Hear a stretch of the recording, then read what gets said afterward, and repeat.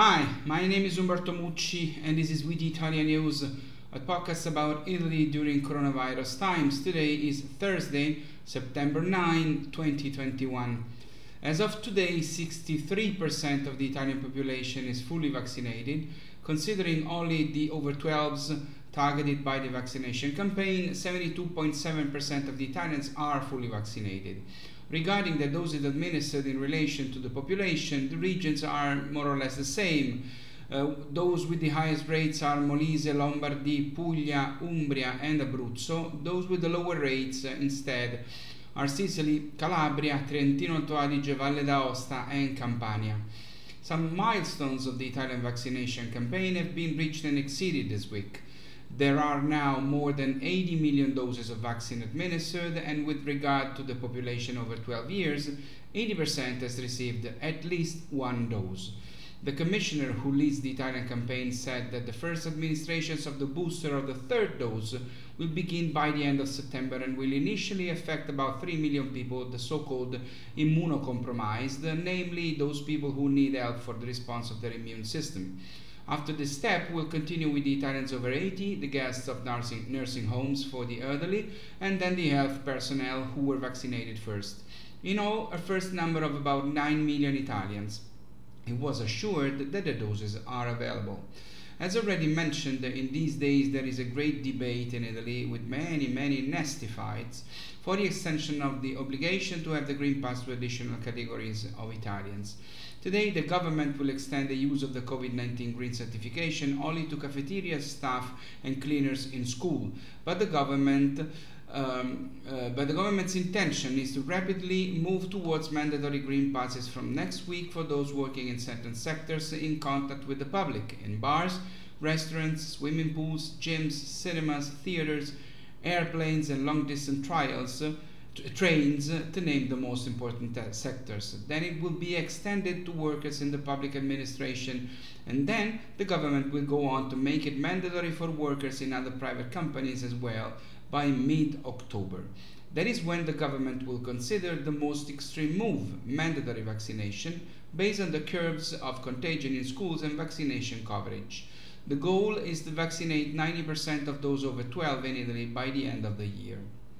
Meanwhile, the G20 health meeting in Rome, which brought together the ministers responsible for health of the 20 most advanced countries in the world, has concluded. Thanks to the insistence of the Italian government, which this year leads the G20 group, the Rome Pact was unanimously approved. The goal is to bring the anti-COVID vaccination throughout the world, starting from the most fragile countries, reaching the goal of 40% of the global population immunized by 2021.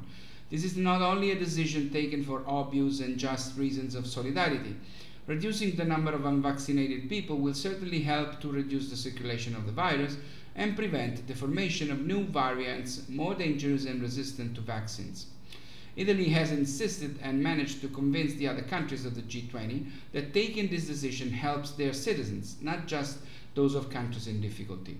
The G20 last year ended without a final declaration, but this time the declaration is there and bears the signature of all. The G20 countries are committed to allocate significant resources and also directly send vaccines in the most fragile countries. The functioning of public administration is a fundamental aspect of the lives of citizens in every country.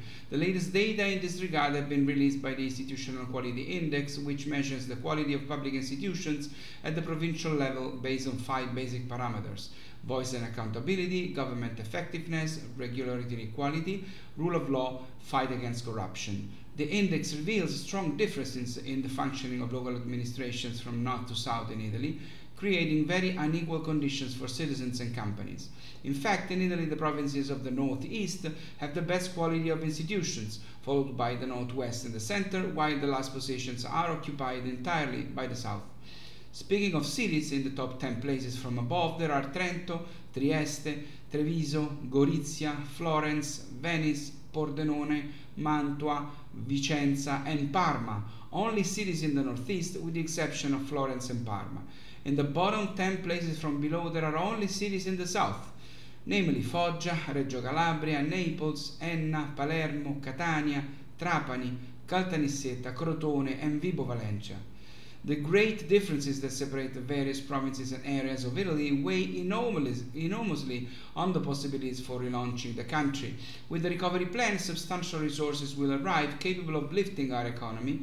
With great differences in the functioning of local administrations, however, the risk is that the regions of the north will quickly jump on the train of the restart, while those of the south, endowed with an equally solid economic potential, will be held back by a less efficient public administration, and let's hope it doesn't happen.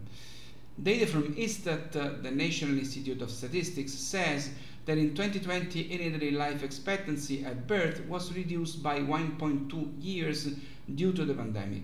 It now stands at 82 years, 79.7 years for men and 84.4 for women. Until 2019, this indicator had been consistently increasing in Italy. Siena in Tuscany is the only Italian province not to have worsened. The provinces most affected by COVID, such as Lodi, Bergamo, Cremona, Brescia in Lombardy, and Piacenza and Parma in Emilia-Romagna, lose more than 50 positions compared to 2019. The impact is less on women than men because the lethality of COVID was lower for women. Among the many important reforms that the government has already approved or is working on, there is one that apparently is not fundamental, certainly will not bring money into the coffers of the state, but has a very high symbolic value. And finally, we have a government that deals with it. This is the reform of the Committee for the Declassification of Acts relating to the massacres that have affected Italy in the last 40 years. This was announced by the head of the government, Mario Draghi, when he received the relatives of the victims of some of these massacres who said they were very satisfied. These bombings include the one in Piazza Fontana in Milan, the one in Piazza della Loggia in Brescia, the one in the Bologna station, and the one of the airplane in Ustica, which are moments that every Italian recognizes as tragic in our recent history, but also other massacres. Dramatic events that have characterized the history of our country and for which many documents are still secret, so that it is not yet clear for some of them neither who materially executed the massacres, nor who the instigators were, between right-wing and left-wing terrorism and corrupt secret services. It is time for Italy to make its history transparent and for the many innocent victims who died in those bombings in those years to finally know the truth and have justice. It's all for now, it's all for today. My name is Umberto Gucci, this was We the Italian News. I'll see you next Monday. Ciao from Rome.